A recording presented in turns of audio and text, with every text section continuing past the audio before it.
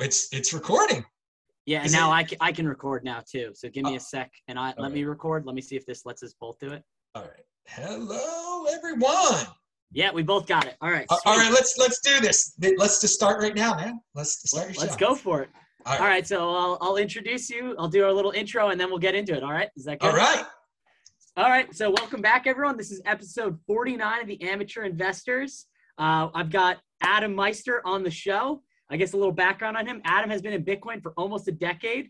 He purchased 2 Bitcoin in 2013. I'm not sure what the price was then. I think it looking like $600 or $200 or somewhere around there. $600. Soon after he made his first video on his world famous Bitcoin Meister Bitcoin channel. Adam has been part of over 2,000 Bitcoin related YouTube videos, has been a very popular Twitter feed, also at Tech Balt or Tech Baltimore for short. He's known for having the best guests in the space on audio and video versions of his One Bitcoin show. He knows the strongest of hands from around the globe and has been a Bitcoin speaker at events or on just about every continent. He has sold his house and travels around the world, living the Bitcoin lifestyle, going from one Airbnb to another. His straight talk and catchphrases are legendary. He's never sold a Bitcoin for fiat and continues to buy and hold to this very day. Adam stays familiar with all the current events in the Bitcoin space and comes up with his own very unique takes that often go against the status quo. There's nothing generic about Adam. You will always get original content and ideas from him. Adam, thank you for coming on the show, and I hope that was a good introduction. Dude, be a unique beast. Pound that like button, everybody. I am pumped for this, Chris, dude. Oh, man. I'm so happy to be here today. Yeah, so I'm so happy to have you. So pretty crazy. I've been going through a lot of content over the weeks. My Bitcoin journey personally, my listeners know, I started really like last June. My claim to fame is 3 days after Michael Saylor bought. He bought like June 4th. I bought like June 7th. He didn't make the announcement until August, so I didn't know he made the buys. But yeah, I was going down the rabbit hole, listening to We Study Billionaires with Preston Pish, listening to Alex Svetsky's podcast, listening to the Bitcoin Matrix podcast with Cedric Young. And no joke, I listened to your episode probably 2 or 3 days ago. I was driving back from work, and I was like, wow, this dude is awesome. I would love to interview him one day. Lo and behold, our sponsor is Coinbeast. So John from Coinbeast recommended you. And I'm like, oh, Adam from Coinbeast. And then I'm like, oh, wait, that's Adam Meister. And I'm like, oh, my gosh, I get the privilege to interview this dude. Thank you to John. So I am ecstatic to have you on the show. Thank you for coming together. Yeah, man. Coinbeast. Be a unique beast. John gave me this shirt, in fact. John gave me this. This is a Coinbeast one-of-a-kind shirt. Maybe someone should make an NFT about. I told John he's got to sell these things, man. People want this. Look at this. That unique beast. What's that animal called? The hedgehog. The armadillo? No. It's the panda? No. It's the specific. I can't think of its name now. It doesn't matter. But what was the question? What was the exact question there? I've lost track of. Yeah, no. So I was just kind of saying how I listened to it. I was so excited to listen. Oh yeah. I mean, you listening to Svetsky. That's a hardcore guy. You're freaking hard. If you knew Svetsky, dude, he's shut out of Australia right now. He can't even get back. I got to meet him in person. He's a great guy. Alex is a hardcore Bitcoiner, has been on my show many times. So you definitely, I mean, dude, you've been in this longer than a lot of people. Trust me, it's been a year. It's been 15 months, 16 months for you, whatever it's been. It's last June, so yeah 15 months. You become an OG very quick. When I bought my first Bitcoin back in 2013, I was like, I'm so new, and now I'm like a great grandfather. So you'll be grandfatherly soon. People come and go from this space all the time. So I'm really happy to be here, and you're definitely in motion. If you've already met John from Coinbeast and everything, and let's do this, man. I'm excited. Any questions? Throw them all out there for me. Yeah. So I just while listening to Cedric's podcast, I got a little bit of your upbringing, but I guess I want you to say, what's your upbringing? What's your family? Where'd you go to college? And then kind of what led you to Bitcoin ultimately? I know that's a lot thrown at you, but if you want to just give me a synopsis of your life. I grew up in the suburbs of Baltimore, in a typical middle-class Jewish family of Baltimore County. We were the middle of the middle. And my parents, God bless them, they sent us to private school, everything that you're supposed to do in suburbia of Baltimore. And it was a beautiful experience. I went to private school, and then I did what I was supposed to do as the good young Jewish son. get into the best freaking college possible for a B student. And that was, and somehow Washington University in St. Louis let me in their doors. I don't know why. I did well in the SAT. That's probably why I did okay on the SAT, better than all B. I mean, my grades at private school weren't that great, as I alluded to.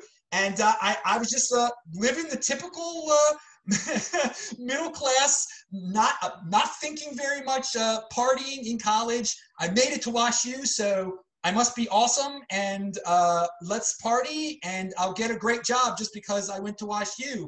And well, afterwards, you know, you actually have to work to get a job. I mean, they just don't come to you and beg you to come work for them. Although you probably think that because you work so hard in high school, you're like, oh, everything's guaranteed after this. I'm going to the good school.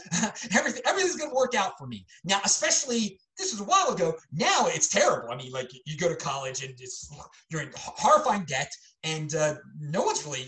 It's really hard to get a job now. Apparently, well, certain types of jobs. Excuse me, because in fact, because of the dislocation that we're currently going through, it's probably, we'll get into my prerogative of going to college now.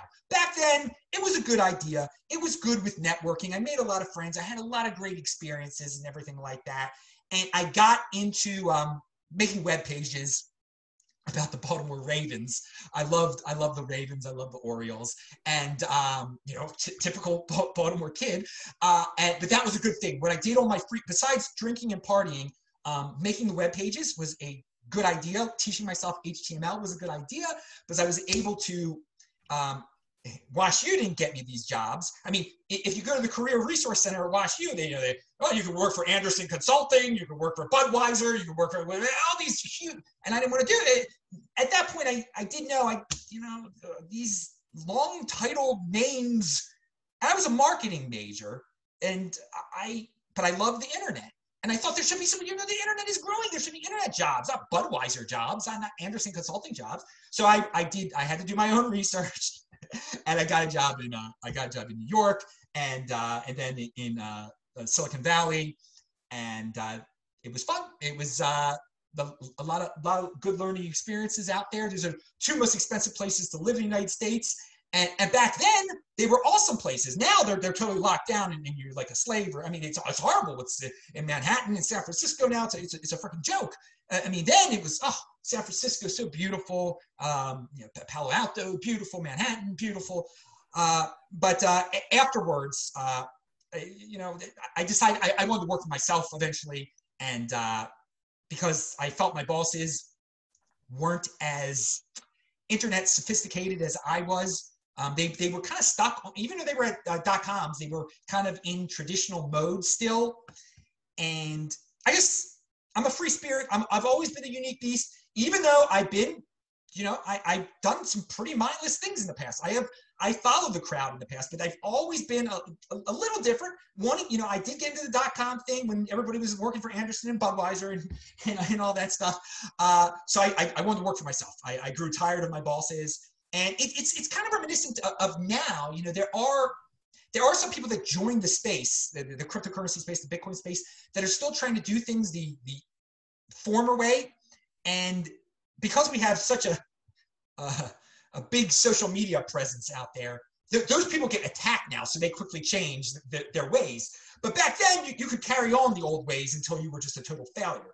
But anyway, I left the old ways totally. I became my own boss. I did my own little internet company. I got into, I made up an idea called Technology in Baltimore, Tech Balt, where I wanted to get technology people to buy up a bunch of houses on one block in Baltimore. And it kind of morphed into just like, we're gonna buy a bunch of houses in a bad neighborhood and live in them. It won't have anything to do with technology, but we'll still keep the name Tech Balt.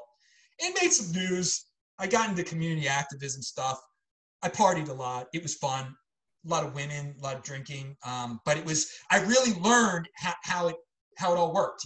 How corrupt these politicians were, and how bad Baltimore City could be, how dirty it could be.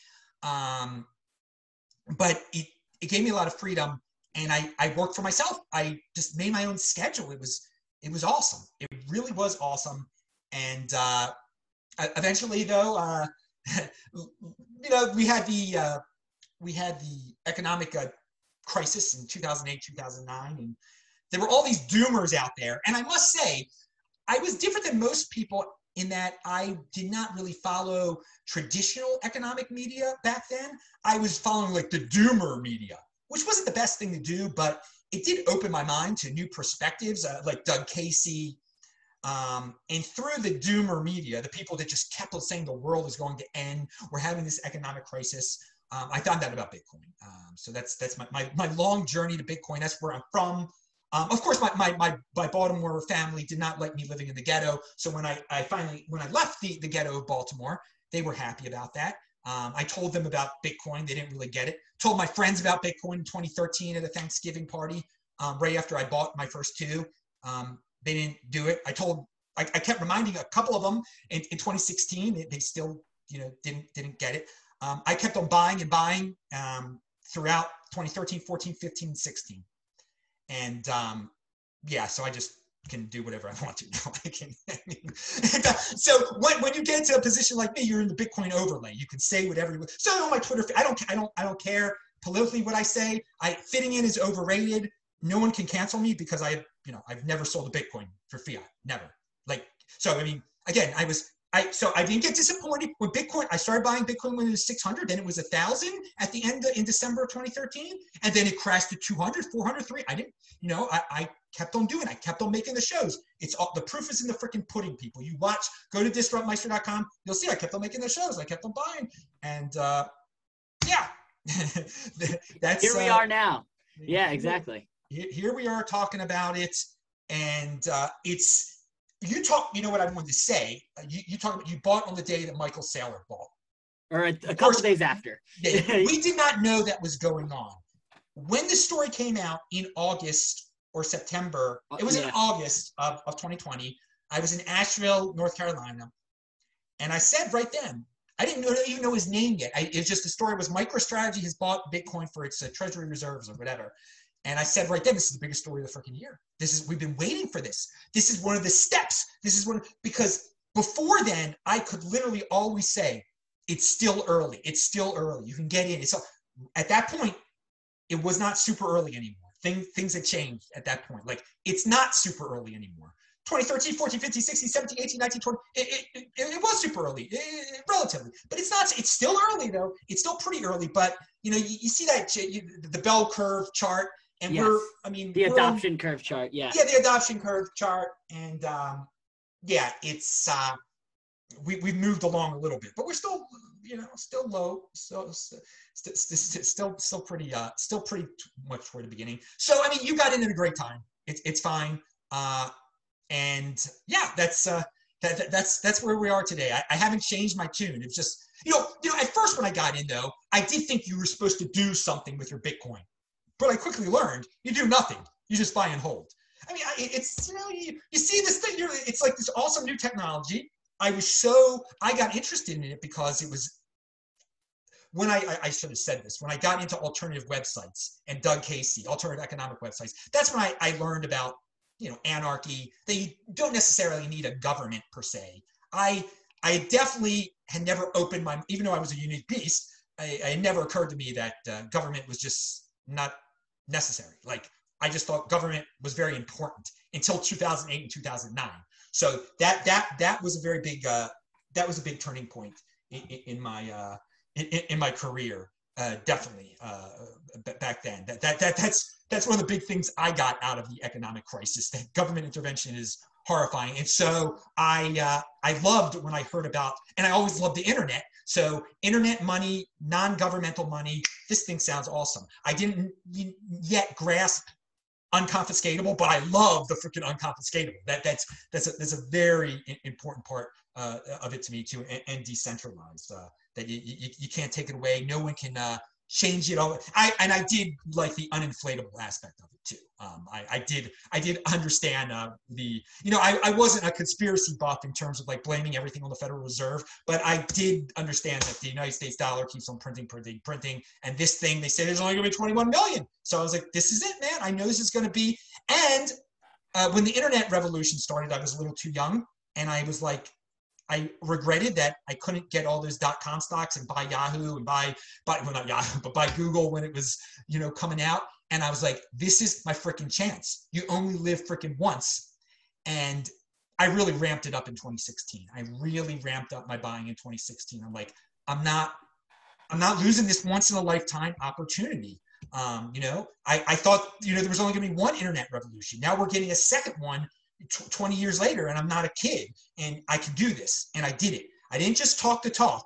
I freaking walked the walk. And some people still can't get that concept. Some people still don't understand that I really did it. But some people still love to philosophically theoreticize about why they shouldn't buy Bitcoin. I'm like, you freaking know coin. I mean, you come up with every freaking excuse possible. Just freaking do it. Like Michael Jordan, okay? Pound that like. If you're going to keep on making excuses, you're going to have fun staying poor, I guess. And my moment was definitely 2016 when I really ramped it up. I'm like, this is it. I mean, what else are you going to do? I'm not just, why have a bank account? Why have money in my bank account when, I know it's inferior to Bitcoin? So I went all in, to say the least, in 2016. Yeah, and I mean, I think that couldn't be more perfectly said. I mean, you've got people like Jamie Dimon. This is like, I didn't even plan this. He just said this a few hours ago that he's like, Bitcoin's worthless. And obviously he doesn't get it and he doesn't see it. He's a very smart man who might be saying that. I think he owns some. He's gone back and forth a little bit. And guys his age who are gold bugs and stuff, they say things like that, and they're not buying Bitcoin.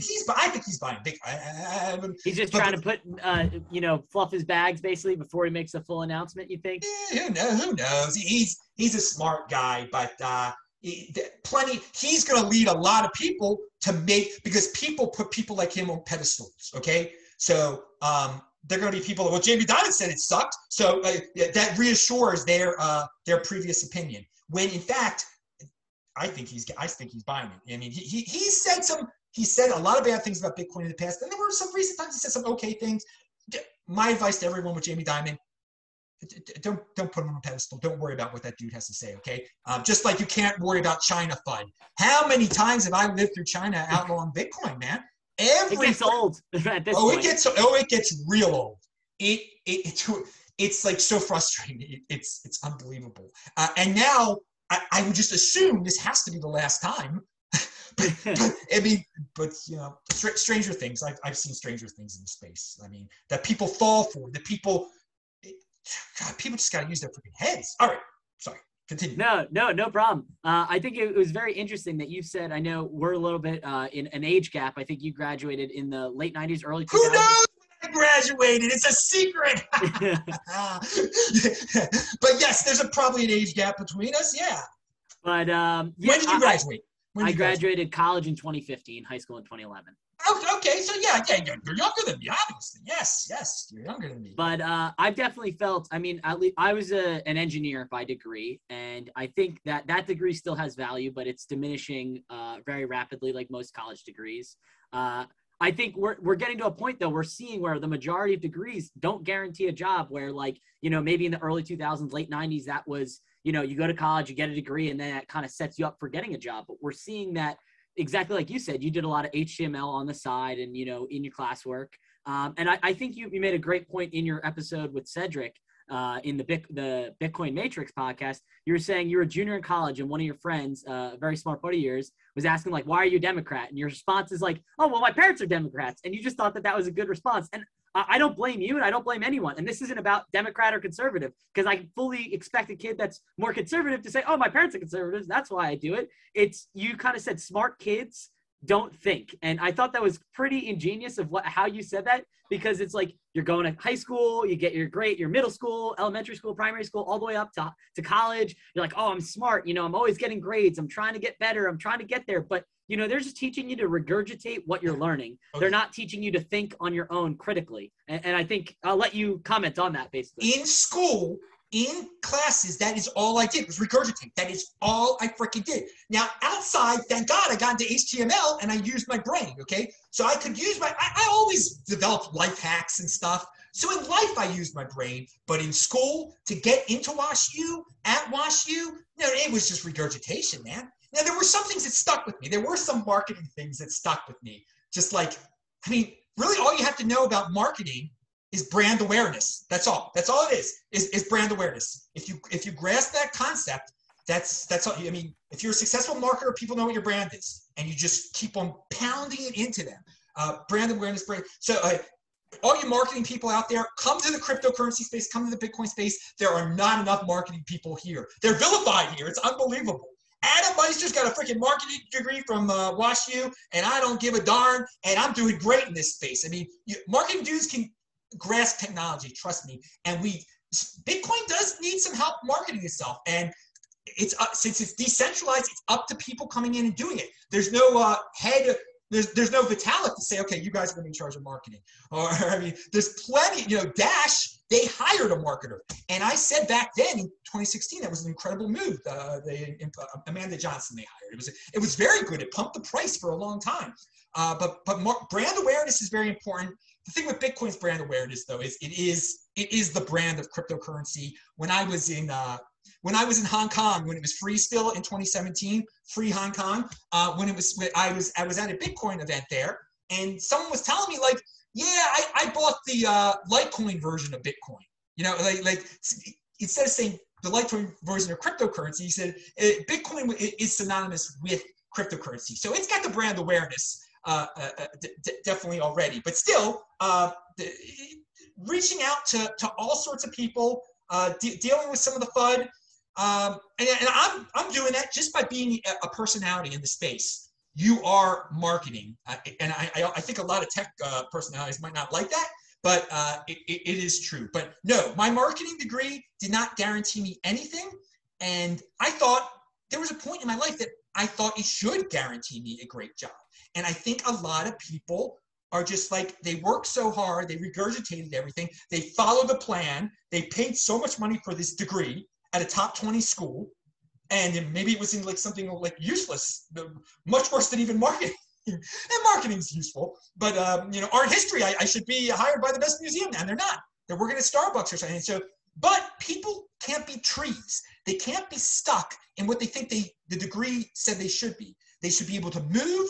They should be able to learn something. They shouldn't be above learning something like HTML and now we're in this golden age where if you just learn how to send a Bitcoin and how to store a Bitcoin, I had to show like the 6 skills. I don't even know what they are now. The skills, how to set, and you're way ahead of, you could be hired so easily in this space as like a 17-year-old kid without a college degree. That's the awesome thing. So right now, college degrees in this space, not necessary at all. Not necessary at all. You could get a job real quick. And I would like to, we can talk about this, maybe I'll talk about it on a show in the future. Like, I want to do an experiment, like get some kids in college and just say, hey, tell me a little bit about yourself. I'm going to get you a job. And see, and give them the choice to either quit their job or get the job or quit college. Like, make the decision right there. But right now, it's easier said than done. I have said that I think college is a complete waste right now because you're paying $50,000 to stay in your mom's basement. It's like some of the colleges won't let you on the campus anymore, right? Or like you got to get something shoved up your nose or shoved up your butt or shoved in your arm or whatever. And it's insane. You can't have fun anymore. You can't party. You can't drink. Maybe some colleges you can, but so I mean, I see things from WashU that get emailed to me because they want money from me, and because I'm an alum and everything, and it's like disgraceful. The thing that they're such CUCKs, it's unbelievable. I won't give them another freaking penny, and I have a lot more pennies than I used to back in the day when I was there, obviously. But so yeah, well, so right now,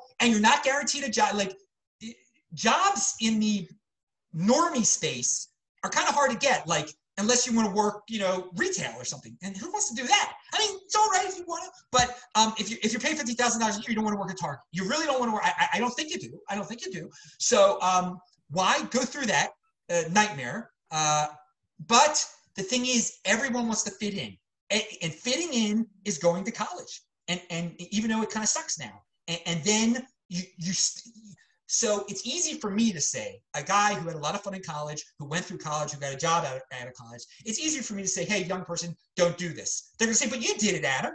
So I want to give them really make it obvious. Like, here, this is a specific job you can get right now.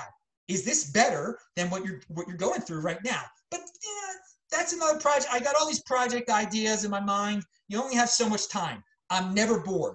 That's something people should take away from this. Never be bored. You get one life like this on this earth, okay? You should. I hear people saying they're bored all the time. My friend just told me. My friend told me. He's a good friend of mine. He's watched all 40 seasons of the Survivor during this lockdown. Unbelievable. That's that's boredom. I mean, that's like he was so people should never be bored. People should be doing productive things. There's so much to learn out there in this space, and beyond this space even. I mean, the internet provides so many learning opportunities. But I hear people all the time saying they're bored, they're this, they're that. I don't get it. Yeah, so I'm the oldest of four. So my younger sister, she's a junior in high school. And she's been saying for at least 2 years. So she's 16 now. When she was like 14, she's been saying she doesn't want to go to college. And both my parents have masters in computer science. Me and my siblings, my brother's about to graduate. Me and my sister both graduated. And while we really value it, my parents and I could not support her. We love her and we're supporting her so much. We're seeing the value diminish. And so she's saying she does not want to go to college. That's not for her. That's not what she want to do. And she's going against the grain. And at first my parents were hesitant. They were fearful for their kid. They want the best for her. But then after they're like, no, she's going to be great. She's very personable. She loves being with people. She loves helping people. So we know she's going to make it. And she hasn't really said to many of her friends yet, so I don't want to dox her by doing that. But I know that many people I know they're going to be like, oh, why aren't you going to college? But she knows that that's not best for her. And I think with the pandemic and everything, I remember it was a couple weeks in and our family was kind of feeling really down by how everything was going. And I just kind of said, all I see is opportunity. And I've been spending all my time reading, all these books here. I'm not done with all of them, but, I was reading a bunch of books. It's something that I've always loved to do. And I'm like, Chris, this is your time. You're not going to bars. You're not getting drunk with your friends. Go read books. Go learn different things. And luckily, I stumbled upon the Bitcoin Standard. I stumbled upon many different books, The Sovereign Individual, all these, not self-help books, but investing. I've always loved investing. And then when I realized, this is all a scam, like the bond market, the stock market, I'm reading all these books, perfect example, Money Masters the Game by Tony Robbins. I still think it's a valuable book, but the information in there is kind of garbage. So it's valuable in the sense that it gives you all these money managers, Warren Buffett's in it, Ray Dalio's in it, all these different managers, and they're saying all these different things. Ray Dalio has the all-weather portfolio. It's 60% bonds, 25% stocks, 7% gold, all these different asset classes, 3% real estate. But then when you come to think of it, and you're like, after 2020, this is all garbage. 60% bonds, I'm getting negative interest rates on those. Due to inflation, I'm so thankful for reading it and learning, but I really took what they learned. I'm like, what were they trying to say? What are the messages and how did they come to these conclusions? And then, I was not vindicated, but Ray said a couple months ago, I know he's had varying takes on Bitcoin, but he's like a long time good bond trader. He's like, I'd rather have Bitcoin than a bond. I'm like, yes, Chris, you thought right in 2020 in June. And not that I needed the validation, but it's I thought correctly. I figured it out. Yeah, man. So that's what I say. Some people won't leave their old paradigm in this space and they get called out. First of all, there were people in 2016 that were saying, put 1% of your portfolio in Bitcoin. Had people done that, it's 100x since then. Come on, man. No, literally. I know. People in 2016, when it was $570, were saying put 1% into it. I mean, I said buy 23 of them, and if you would have done that, you'd be a millionaire right now. But I'm glad there are people like Dalio that are this traditional allotment of your portfolio. People are always asking me what your my crypto portfolio, my financial portfolio is Bitcoin. That's it. The crypto, I hate the name crypto portfolio. Okay. Now I got to say I've gotten other things for free over time. So no, it isn't. But I mean, what I have bought with dollars, okay, what have I bought with dollars is Bitcoin. And that is my crypto portfolio. That is I don't own a house anymore. I own Bitcoin instead of owning a house anymore. I mean, that was a major asset. And I really give you all the credit in the world for when people were scared, you said this is opportunity. Okay. That's when there's blood in the freaking streets. That is when is the greatest opportunity. And let me tell you, I know people that are watching this who know me, they've heard this story a million times, but I cannot say, how proud I mean, one of my favorite moments of the early panic back in 2020 was March 12th and 13th, where there was a huge crash of the financial system those 2 days. Okay, huge. Bitcoin went into the 3,000s for a few seconds, And I tweeted it out there. I said it on my show. I spent a little bit over $10,000 combined on 2 Bitcoin. All right. So an average of like $5,100 per Bitcoin. One was below 5,000, one was above 5,000. It was over 2 days. It was over 48 hours because the situation looked really bad on March the 12th, and it got worse for a little bit. But I doubled down on that. I doubled down that freaking thing. So I ended up with that, and that was it. It's never been that cheap again, okay? And so, what's it worth right now? It's worth over $110,000. Over $110,000. I spent $10,000 on March 12th and the 13th. When everyone's scared to go freaking outside, I'm making $100,000 profit late, on paper later. Again, you don't make a profit until you sell it. I haven't sold it. I still own those two things too, of course. So that I saw the opportunity. I was like, this is insane. What's going on? People are overreacting. There is a day after tomorrow. That's what people have to remind themselves of. All these doomers and gloomers who dreamt of something like that. They've been having wet dreams their whole lives of a day like that when everyone's locked down, everyone's scared, and they had all their guns and ammo and gold and everything and silver. What did they do on that day? They were crying in their freaking basements. Did they buy Bitcoin that day? Seriously, all those big talkers those days. You talk the talk or you freaking walk the walk. Pound that like button, baby. So that was when you're saying that you saw opportunity, I freaking saw opportunity. And not only did I see it, I freaking, I did it. And there's a lot of have no regrets, people. The opportunity is still out there right now. It's still out there. For sure. I completely agree. And so, like I said, I didn't buy Bitcoin until June when I really did more research on it. So I was doing something, I've said this a couple times as a mistake, but it's a mistake, but I didn't know it was a mistake. I didn't know it was a mistake. That's why it was one. But then I learned from it, but I actually benefited from it, if that makes sense. So what I was doing is I was trading on Robinhood. I know I don't trade on Robinhood. That's a horrible platform. I bought a little bit of Bitcoin in there, sold that very quickly after learning more about Bitcoin, that you can't self-custody that bad boy. That's worthless. That's might as well, the gold bugs say, always get real gold, don't get paper gold. Well, that's even more apparent and more true with Bitcoin. Yes. So obviously I learned that lesson the hard way, but in Robinhood, my stocks were doing well from like 2017, 2018 in Robinhood, going up, and they had gone up to like a peak or a very high. They're buying up the bond market and all that. And basically I had set stop losses like 4 or 5% below where they had gotten to. So if my stock was at $100, I set a stop loss at $95. So in January of 2020, I watched as my entire portfolio gets liquidated. And I'm like, okay, Chris, what happened? So we hadn't really heard about it in America, but obviously ports in China were closing and things were happening. Like there was delay in shipments. So I watch as my whole portfolio gets liquidated, like across the board, all sold. So I'm like, all right, Chris, before you get back in, what happened? What's going on? I need to figure this out.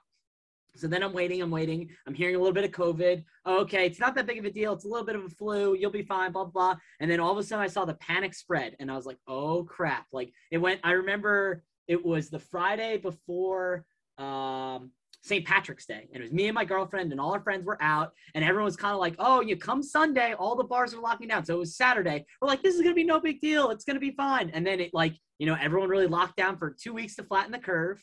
And then that's when I saw, obviously, Bill Ackman goes on CNBC or Mad Money or whatever it is. And he's like crying like, oh my God, there's going to be flood in the streets. And I watch as he basically, shorted the market, everything tanked. And then that's kind of when I was like probably mid-April, end of April, I started putting my money back into stocks that I thought that like had gone too much down in value. I started buying them like Penn National Gaming because of their I love Barstool or various companies like that. And all of a sudden I watch as like by June 1st, by middle of May or June 1st, I was all back in and I watched as my money went tick off. And I'm like, okay, why did this happen? How did this happen? Like everything, there should be blood in the streets. There's so much panic. How are businesses making more money, but no one's working? Like this makes no sense. And then very shortly into June, I'm like, oh, this Bitcoin thing. And I buy a little bit of that. I'm like, oh, well, that was down around $3,000. Like you said, it's now hovering around 7,000, 9,000. So I'm like, oh, that 300X, if you bought at 3,000, it's like 9,000, 10,000. That's like 300, 350. I'm like, that did way better than my stock. So obviously the volatility attracted me at first, but then I was like, no, maybe there's more to this. So obviously I bought it on Robinhood, mistake. Then I very quickly realized like, I need to sell this crap because I can't self-custody it. And then that's really when I went down the rabbit hole of, I read Andy, Why We Buy Bitcoin, The Bitcoin Standard, Sovereign Individual, a bunch of different books basically describing the importance of Bitcoin, why you should buy Bitcoin. I started listening to, and that was the other two things. So Preston Pish and We Study Billionaires, they always do a mastermind talk. They always do them every quarter. So they normally do them April, July, October, and then end of the year or January.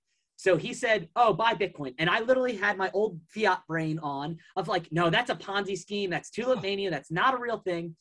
Then in June, he said, my pick's still the same, buy Bitcoin. And that's what I'm like, shit, Chris, what are you missing? Because Preston Pish, a guy I really respect, I disagreed with his stance. I'm missing something. The guy that recommended two things in a row, which had never been done for on the show. One time they'd recommend Google in 2016. They'd recommend Google again in 2019. That's a 3-year window. It's like, okay, it's still a good stock to buy.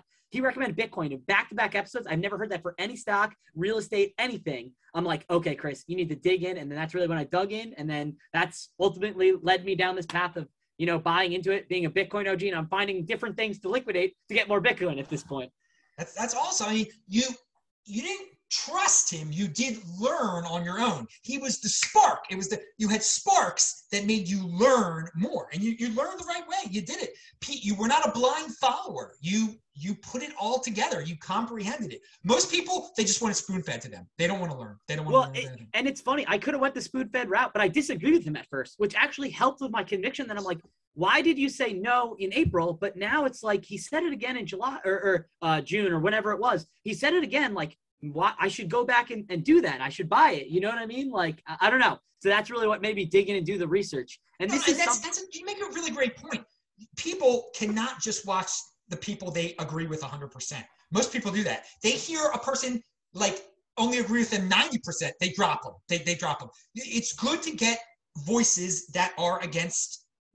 Well, I listen to people that are against Bitcoin all the time, or not as hardcore about it, or who clearly do not grasp it.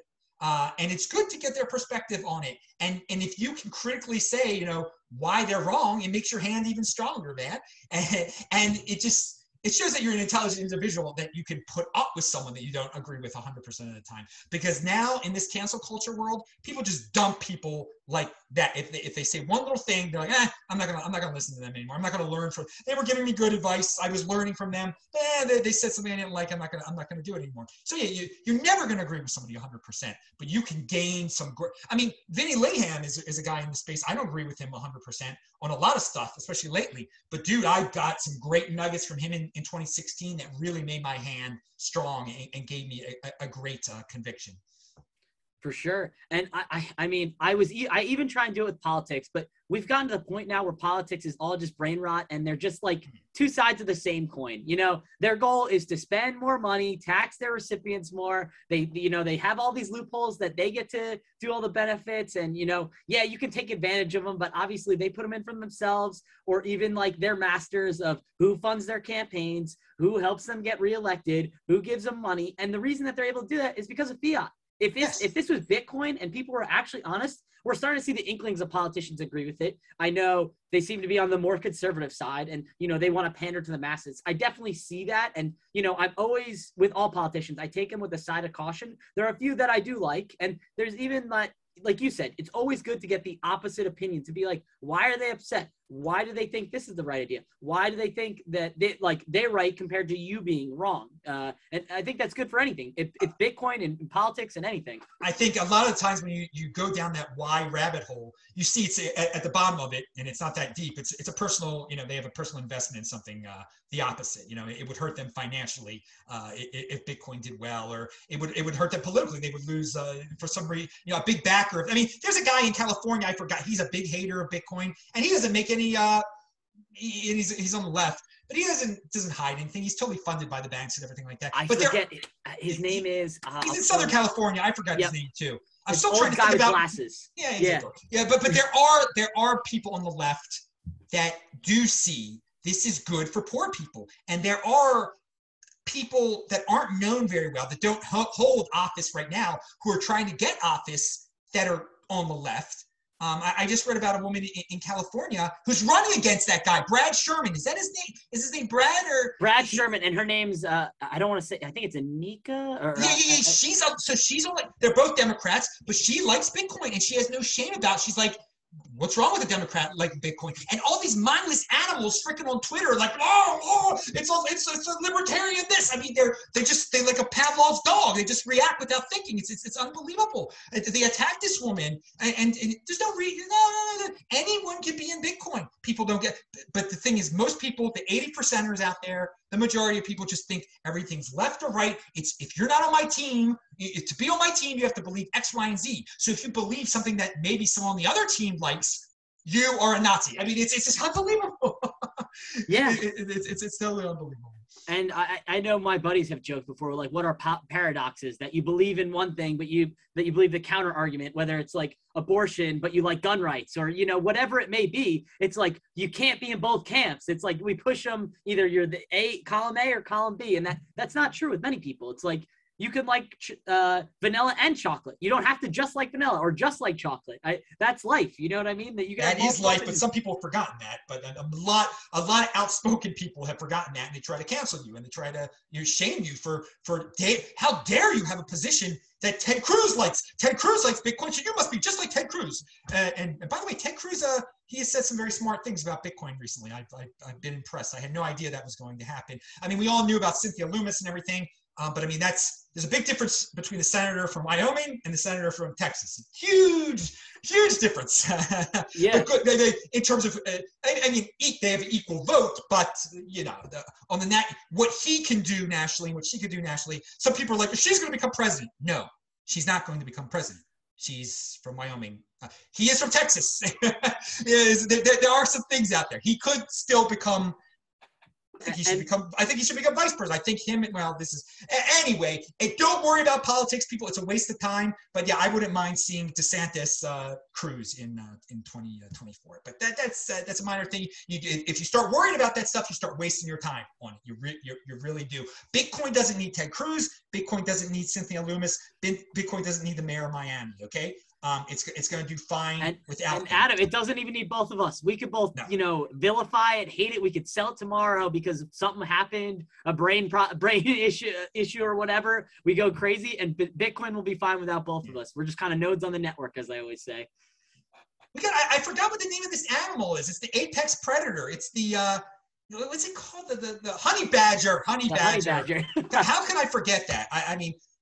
So this is the Coinbase honey badger, but yeah, honey badger, the Bitcoin honey badger Bitcoin is the apex predator out there. Bitcoin is the next Bitcoin. 1 Bitcoin equals 1 Bitcoin. Value your wealth in Bitcoin. You understand all that. A lot of people don't understand that. And to this very day, I tell people, don't keep your Bitcoin on Coinbase. And they're like, but it's safe there. What can happen? It's so confiscatable. Mt. Gox was safe in 2013. But let's say Coinbase never gets hacked. I believe Coinbase won't get hacked, but guess what can happen? If the government says we don't like this guy anymore, give us their money, give us their Bitcoin. 1 second, doesn't take much. Or if you all of a sudden you get into you have a wife and she wants to divorce you, and her lawyer says the Coinbase confiscate. That's it.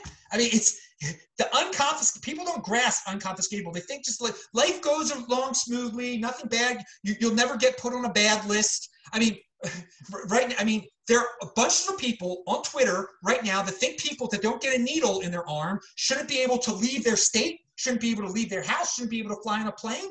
So, the government is capable. I mean, the government is capable of all sorts of financial confiscation when you're not holding your asset, okay? They can take your house, they can take your gold, and they can take, if your Bitcoin's at Coinbase, take it in 1 second if they call you, you were awake on January 6th, so you must have been in DC, so we're going to shut down your Coinbase account and take all your Bitcoin. I mean, the things they can do, that's why you control your own private key.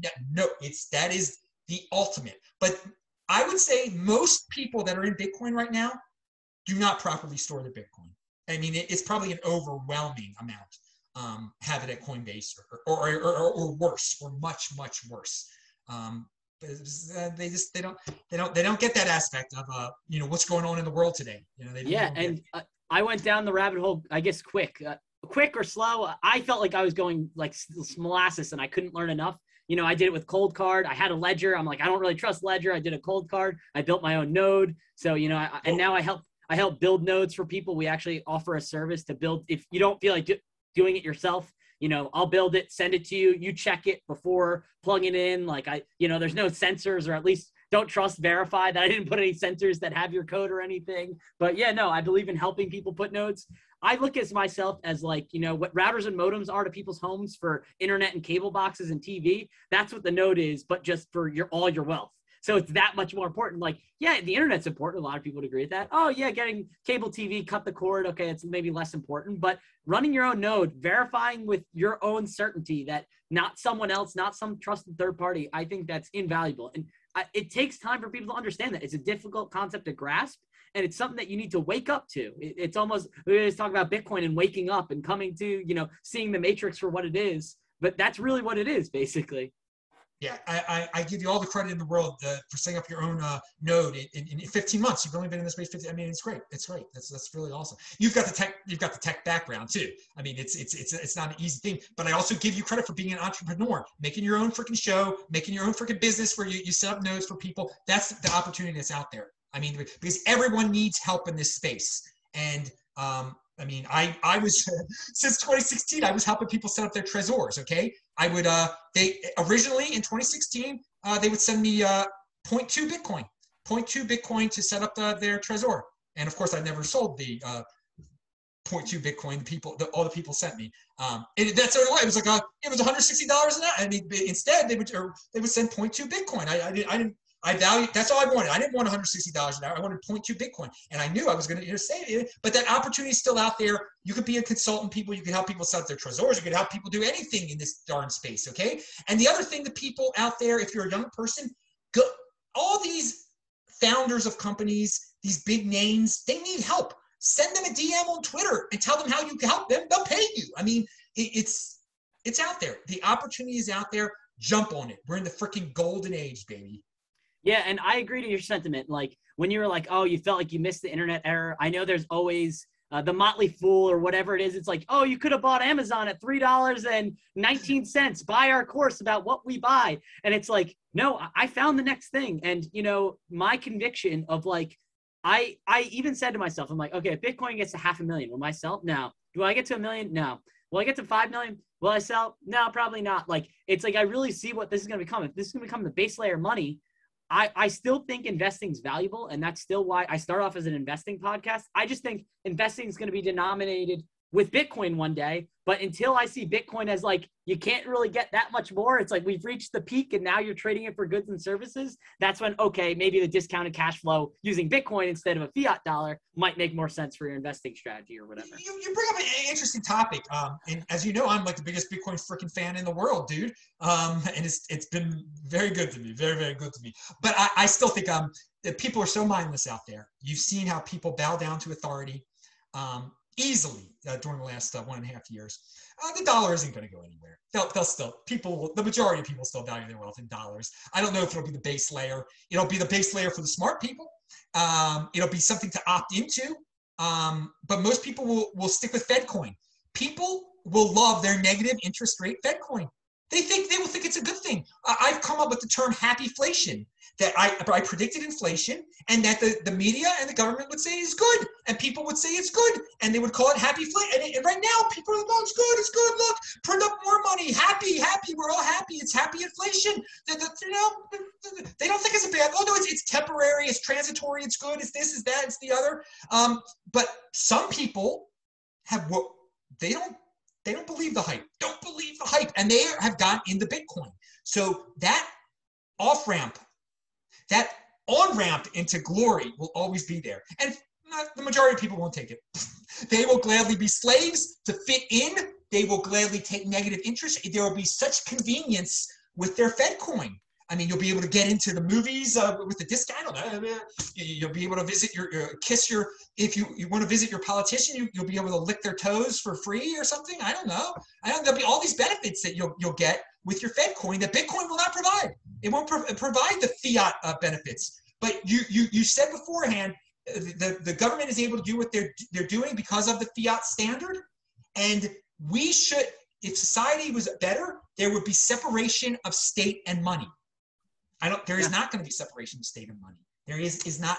But Bitcoin is separation of state and money. It is a stateless, but there's still going to be the dollar. And let me tell you, I've traveled around this world, and I've seen the United States is still a beacon of hope, okay?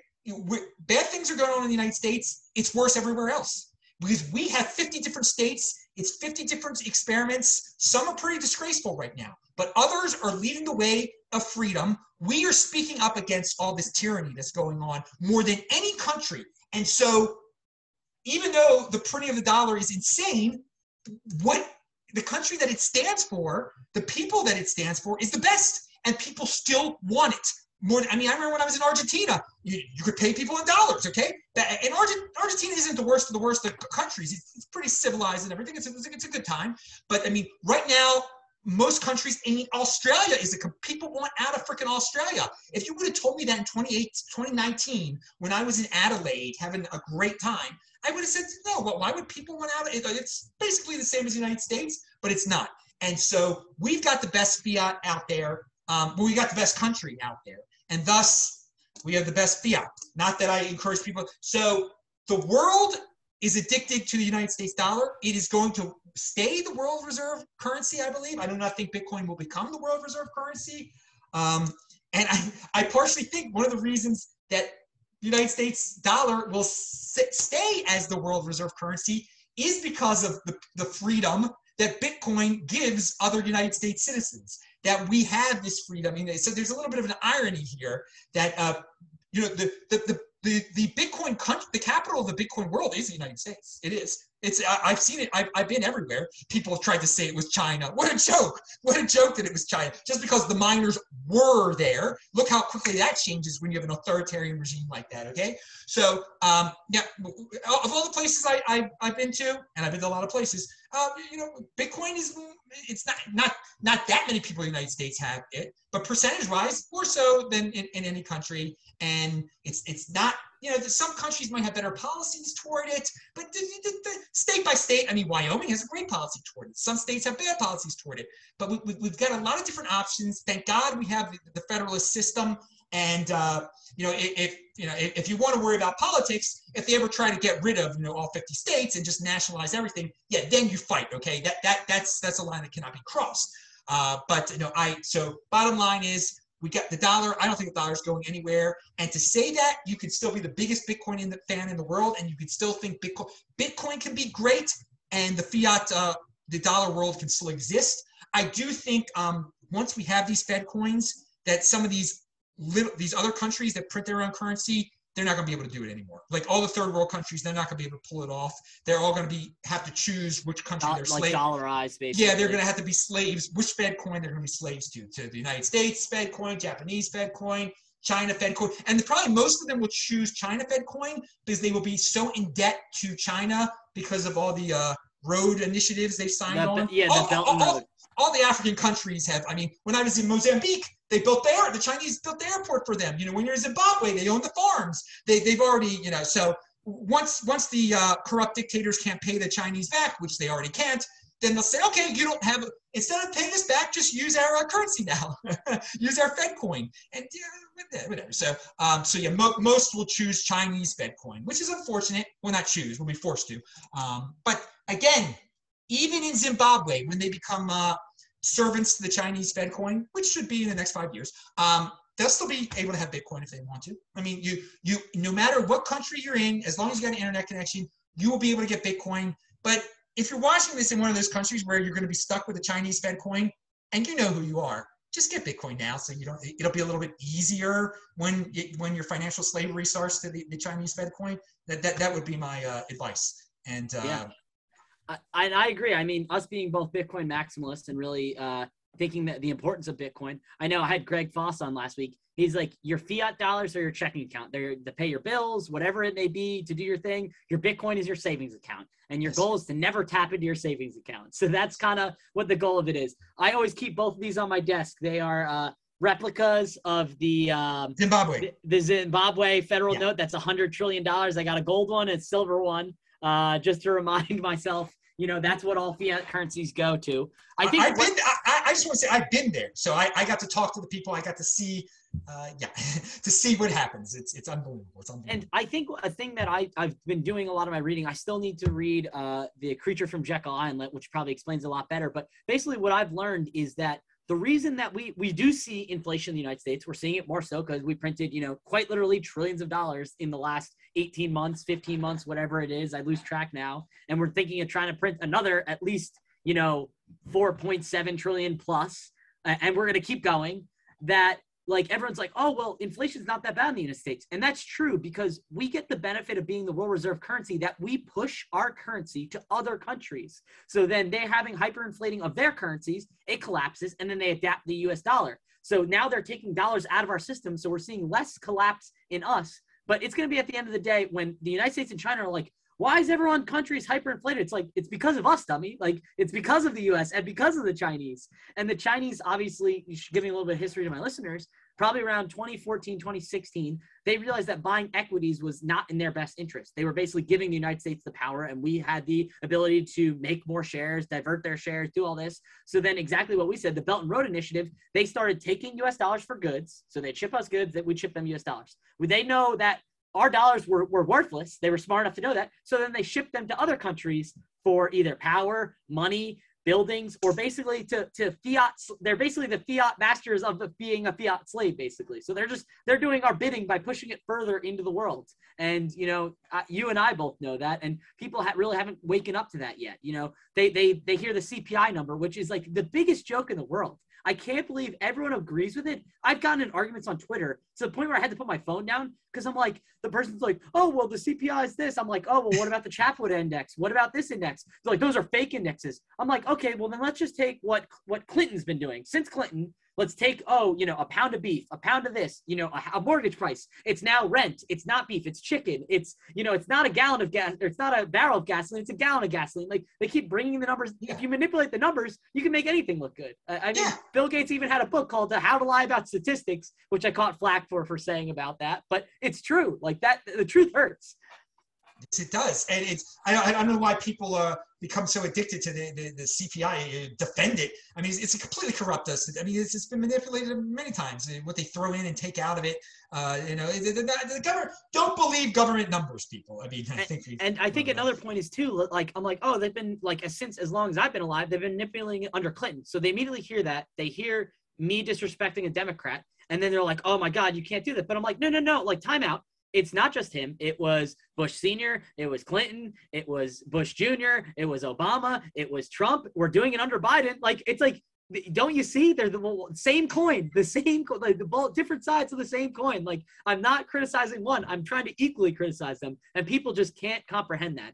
They hear disrespecting their political beliefs or religious beliefs or whatever. And it's like, no, like, I'm not trying to attack you. I'm trying to attack the idea and what's going on here. And I think that gets lost. People just really get on the offensive. They get really angry. And it's like, yeah, it's tribal. And again, social media has made people more tribal. This last 1.5 years, people become more tribal. That's why I say, be a unique piece. Individualism is the accomplishment. Collectivism is the default. Remember that. To be an individual is something to. It's easy just to be part of the mob and be part of the Borg and be part of a tribe. If to be an individual, to mix and match and think, and that is the accomplishment in life. All right, so I got probably 2 more questions, and I got the final wrap up. Adam, thank you so much for your time. It's been a pleasure having you on. This is a great conversation, and I hope this is a relationship that'll blossom, that we can meet in person one day. Dude, I gotta get you on the show too. I'll get you on the show. You'll be one of my guests on the panel. You got to make an appearance on the This Week in Bitcoin. I would love to. I think that'd be awesome. So I guess my last 2 questions before I begin my rapid questions. So I saw on your profile when I was reading on Coinbeast, and obviously Adam is a pro for Coinbeast. That'll be in the promotion in the beginning of the video when I clip this all together. So if you want to listen to his brilliant advice more, he's willing to charge a fee for that in fiat and or Bitcoin, probably a lot less than 0.2 Bitcoin at this rate for his fee. So I guess you could see it as a discount in Bitcoin terms. So my one question is, I saw that you had crypto dividends in there, and I think I caught from the Bitcoin matrix that you had there. When I see crypto dividends, I'm like, oh no, he's a shit coiner. That's what someone would think. So I think I know where you're going to go with this, but please explain what you mean by that. Oh, crypto dividends, what I came up with. You were not around in 2016 and 2017. during the block size debate. Yep. A lot of people weren't. So let me give you, Roger Ver was the biggest hero in Bitcoin, the biggest name, bigger than anyone, bigger than Michael Saylor is now. Roger Ver was the ultimate in 2016. And toward the end, he starts talking about this block size thing and how he thinks the block size should increase. And people let him talk and talk and talk in the 2017. And he started getting really serious about it. And people really gave him a platform. I let him be on my show, and you could watch our talk. And in the long run, I was right, but he's very convincing the way he, very persuasive. And what he decided, and Jihan Wu decided, a big miner out in China, decided that, they were going to make their own Bitcoin, that they couldn't increase the block size of Bitcoin, so they made something called Bcash. I don't even call it what they call it. I refuse to say it. And people were worried. I have a show before they made the announcement. It was St. Patrick's Day 2017. Go to my archives, watch the show. It ended up being 2 hours. It was probably the best show I've ever done, where you could see people were worried about what was about to happen. That there was going to be a split of Bitcoin. Now the split did not happen until August the 1st of 2017. And people did not understand what the heck. People were so worried. What's going to be the real Bitcoin? I knew what the real Bitcoin was going to be, but still, there was a lot of confusion. And shortly after that, I said, wait a second, we got a free coin because of this. This dude, we just made 10%, 20%, whatever we made. This is a crypto dividend. This is great. This is, these forks. This was an unfriendly fork, but other people can do friendly forks. I hope if people want to make altcoins, they should just fork it off. And the next time someone tries to attack Bitcoin this way, we shouldn't panic like we panicked in March, and people were still panicking in August at that point. And there was still one scheduled called Bitcoin 2X or SegWit 2X. SegWit 2X was still scheduled. I was like, bring it freaking on. If we can get 5%, it's just a crypto dividend. It's a one-time interest payment on our Bitcoin. So I just came up with that term, crypto dividend. And that's all it is when someone unfriendly or friendly, if you control and it encourages people to control their private key. And people always say, well, Bitcoin is not it doesn't generate any income. It's just a stagnant asset. No. It does generate interest through the crypto dividend process. When these schmoes try to be good schmoes or bad schmoes, and when I broke the story, the next crypto dividend after Bcash was B Gold. I broke that story, and B Gold is still a top 100 altcoin, whatever, but it paid pretty dark. People made a lot of money off of that too. And what are you going to do? Are you not going to claim it? Are you not going to, you don't buy, and that's where one of my sayings originated. You don't buy what you get for free. You don't buy what you get for free. You don't buy Bcash. You don't buy B Gold. You get it as interest. So there was a time in late 2017, we were getting all this stuff, and there have been airdrops since then, an airdrop, a fork, whatever you want to call it. It is a crypto dividend. If they're going to give it to me for free, I'm going to turn that thing and get more Bitcoin. So Bitcoin is an income generating asset through the crypto dividend process. Most people do not know that still. Most people, unfortunately, there are people that are part of the Bitcoin Inquisition. They hear what I just said. They go crazy. How can you talk about an altcoin? No, dude, I'm talking about it. I know that I'm a realist. I know they're going to exist. I know people are going to create them. Why not? If they're going to create them, they should just give it to all of them. When they create one, just give it to us for free. We're the best holders out there.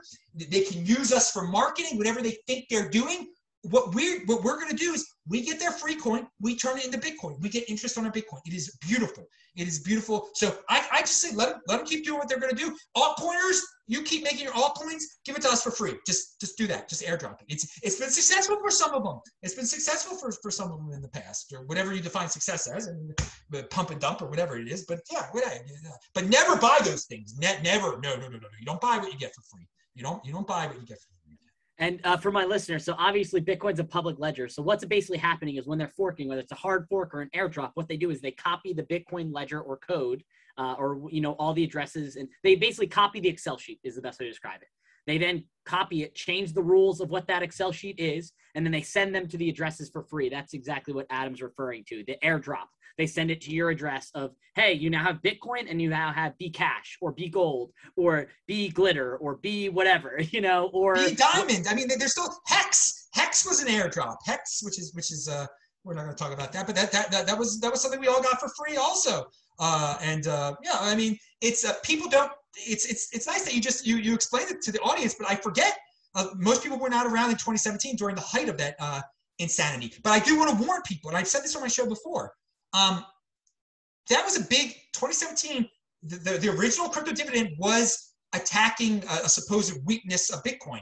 So what is going to happen eventually? Someone will try to create an ESG Bitcoin, an environmentally friendly Bitcoin, and say it's the real Bitcoin, or a 42 million Bitcoin, saying, oh, it's unfair. Only rich people got Bitcoin. We need to have a 42 million Bitcoin and distribute it fairly to the people. So they will fork off Bitcoin and say they have the real Bitcoin. This will happen again. So people have to prepare themselves for that, and just to be happy when people want to create. If people want to make up lies that the Bitcoin destroys the environment and they're going to make a bloodless Bitcoin. I mean, there's that one coin that the guy that said Bitcoin was the blood coin.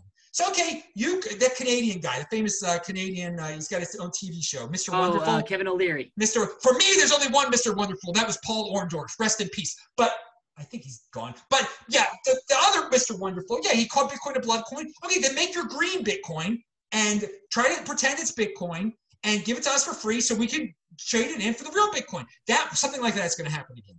It is probably during this cycle. I cannot predict when, but it'll happen again. People just have to be ready for things like that. That's the thing. If you don't like Bitcoin, fork off. That's the beauty of this. That's the beauty of the situation. If you, instead of complaining on Twitter all day, okay, fork off. Make your own Bitcoin. Let the public decide what the real Bitcoin is. But again, the bottom line is the Bitcoin is the next Bitcoin. Bitcoin is the next Bitcoin. For sure. All right, so I have the receipt that you forwarded me before this episode in preparation from May 30th, 2016, where you told a good friend of yours, or at least a friend of yours. I don't know if he remains close in your life or not. Yeah, he does. Don't say his name though, but he does remain close. No, yeah, I won't dox him like that. But he's like, and this is from Adam's side, saying to his friend, if you have any cash just sitting around in the bank, then I strongly encourage you to spend a quarter of it on Bitcoin. Then do not worry about the Bitcoin during price fluctuations. Never panic, in bold. And check out how much it is worth in 2020. I'm staring at this email in my inbox so I can refer to it in the future. What?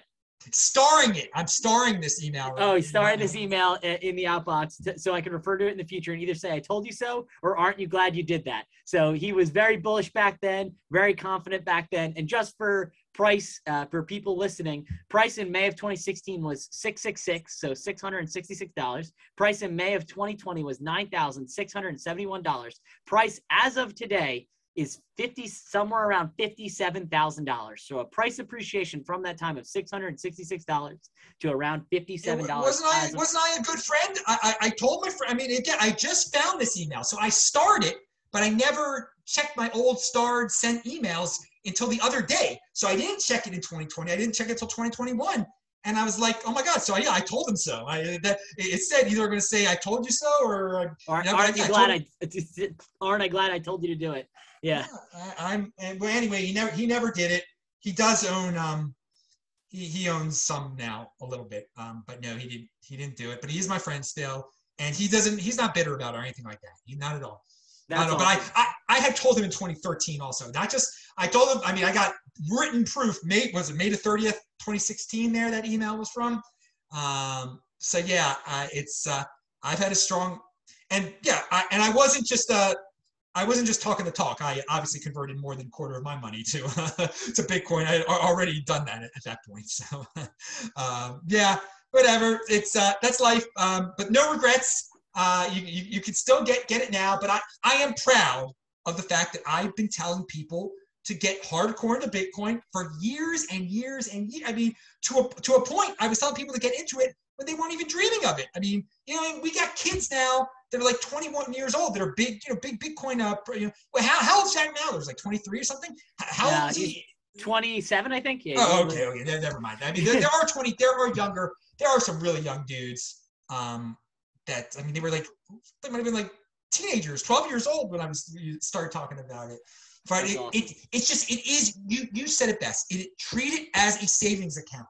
I've said that it is a newfangled savings account for this golden age that we're living, and that's all I've treated it as.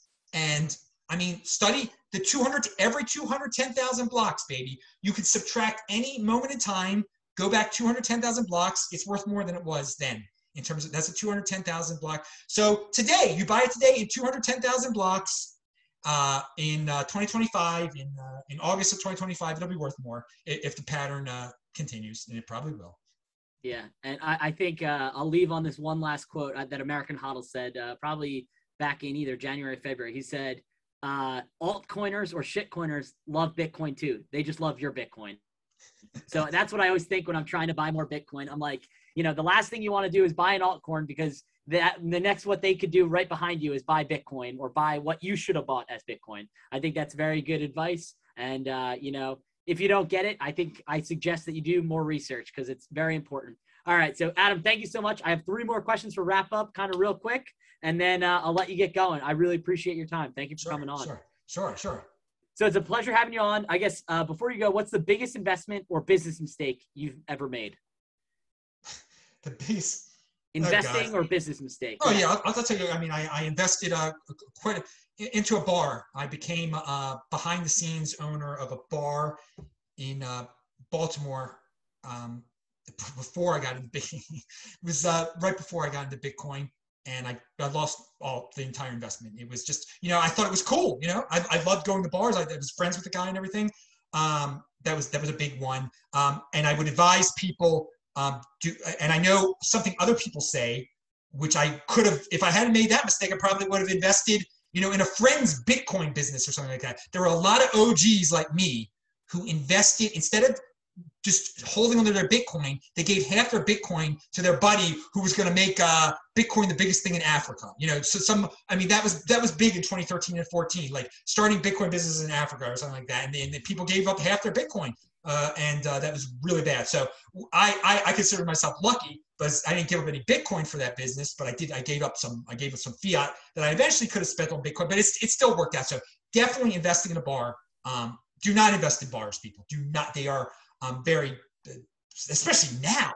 The margins are insane, like so paper thin, and especially with everything going on. You have to be, if you want to run a successful bar, you got to be like selling illegal cigarettes or be involved in drugs or be involved with underage people, letting 19 years olds in. It's sad. It's sad because of the regulation. The regulation destroys the profit margin completely. It's horrible. And that's the thing that's so sad. It's like we're seeing I don't want to say the collapse, because I really do think this show is going to go on for a much longer than people expect. But it's like, just with money collapsing, people have to do irrational things or unrealistic things to try and make ends meet. And exactly like you said, do things that could be seen as immoral, basically, because of regulation and all of that.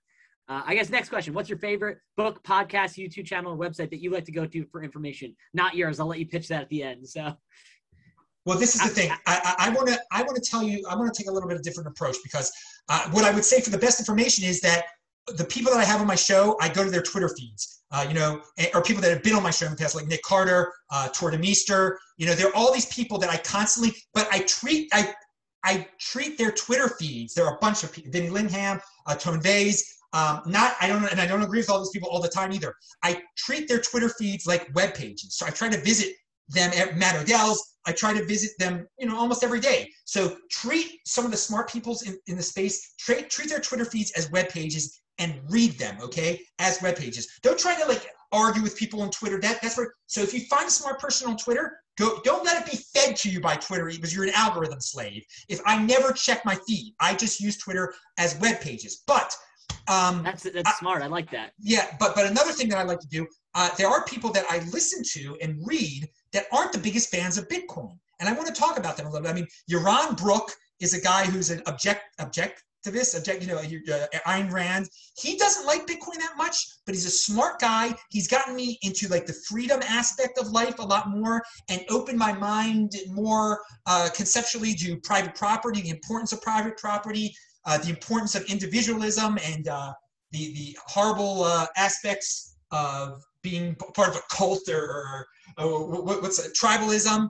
Yaron Brook is a great guy, but he, at the same time, he's very naive about Bitcoin, and it gives you a very interesting perspective. Carl Denninger at Market Ticker, he talks, I don't know if you know, you might know him. A lot of people know him. He can get on the doom side of things sometimes, and he's been predicting the end for a while, but he's somewhat positive. He hates Bitcoin, but he's a smart guy. So you learn from him. So those are financial guys that don't have anything really to do with Bitcoin, but I like going to their sites, and I just want to show people out there that, you don't have to just do Bitcoin stuff all day, but I do read a lot of Bitcoin stuff, and it is basically treating the Bitcoin Twitter people as web pages, the main ones. And and I could go again. You go to techbalt.com, techbalt.com. You can see every This Week in Bitcoin show I've ever had, and thus every This Week in Bitcoin guest I've ever had. And thus, if you actually click on the notes below the show, which so few people do, and click on their Twitters, you'll see it. That's another thing that I advise people. Just don't, there's so many people that they think, oh man, I just listened to the most complicated technical Bitcoin podcast ever. Do you actually understand it? No, is usually the question. Try to understand what you're watching and try to interact with it. And if there's a guest on there, then go to the guest page. Go Google the guest. Usually the link below there'll be links below on the YouTube I always provide the links, okay? Click on the links below. It's do your homework afterwards. After the class, do your homework. So few people do that. So few people just think they're smarter because they sort of paid attention to something they didn't really understand. Make sure you're understanding it. You know what? You're completely wasting your time if you're a non-technical person and you're learning like some weird technical aspects of Lightning that you don't get. It's better just to click on some links of people that you do understand and learn more from them. Yeah.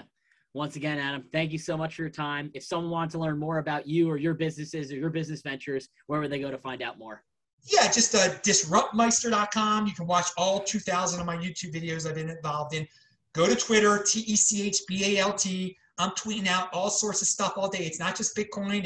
It's current events, freedom, because that's another thing that there's been some trying times for people, but for me, it's been a freaking awesome 1.5 years, and it's just shown me that I can walk the walk during dip, and I can stand for what I've always stood for, being a unique beast. I don't have to fit into what the party line is saying, and that is what you will get from me on my YouTube channel, on my Twitter feed, on everything. Google Adam Meister. If you're a 20%er, you're going to be able to find me. If you're an 80%er, you're just picking your nose and not going to find me, and you don't deserve to find me. So anyway, pound out, it's been a great time. We really had a great yeah, we did a good hour and a half, it seems, or an hour and 15. So Adam, thank you for coming on the show. It's been a pleasure. As always, everyone, you can go to the amateurinvestors.com or amateurinvestors.squarespace.com. You can find us on Twitter, Facebook, YouTube, LinkedIn, you name it. Have a good one, everyone. Catch you later. All righty. Awesome.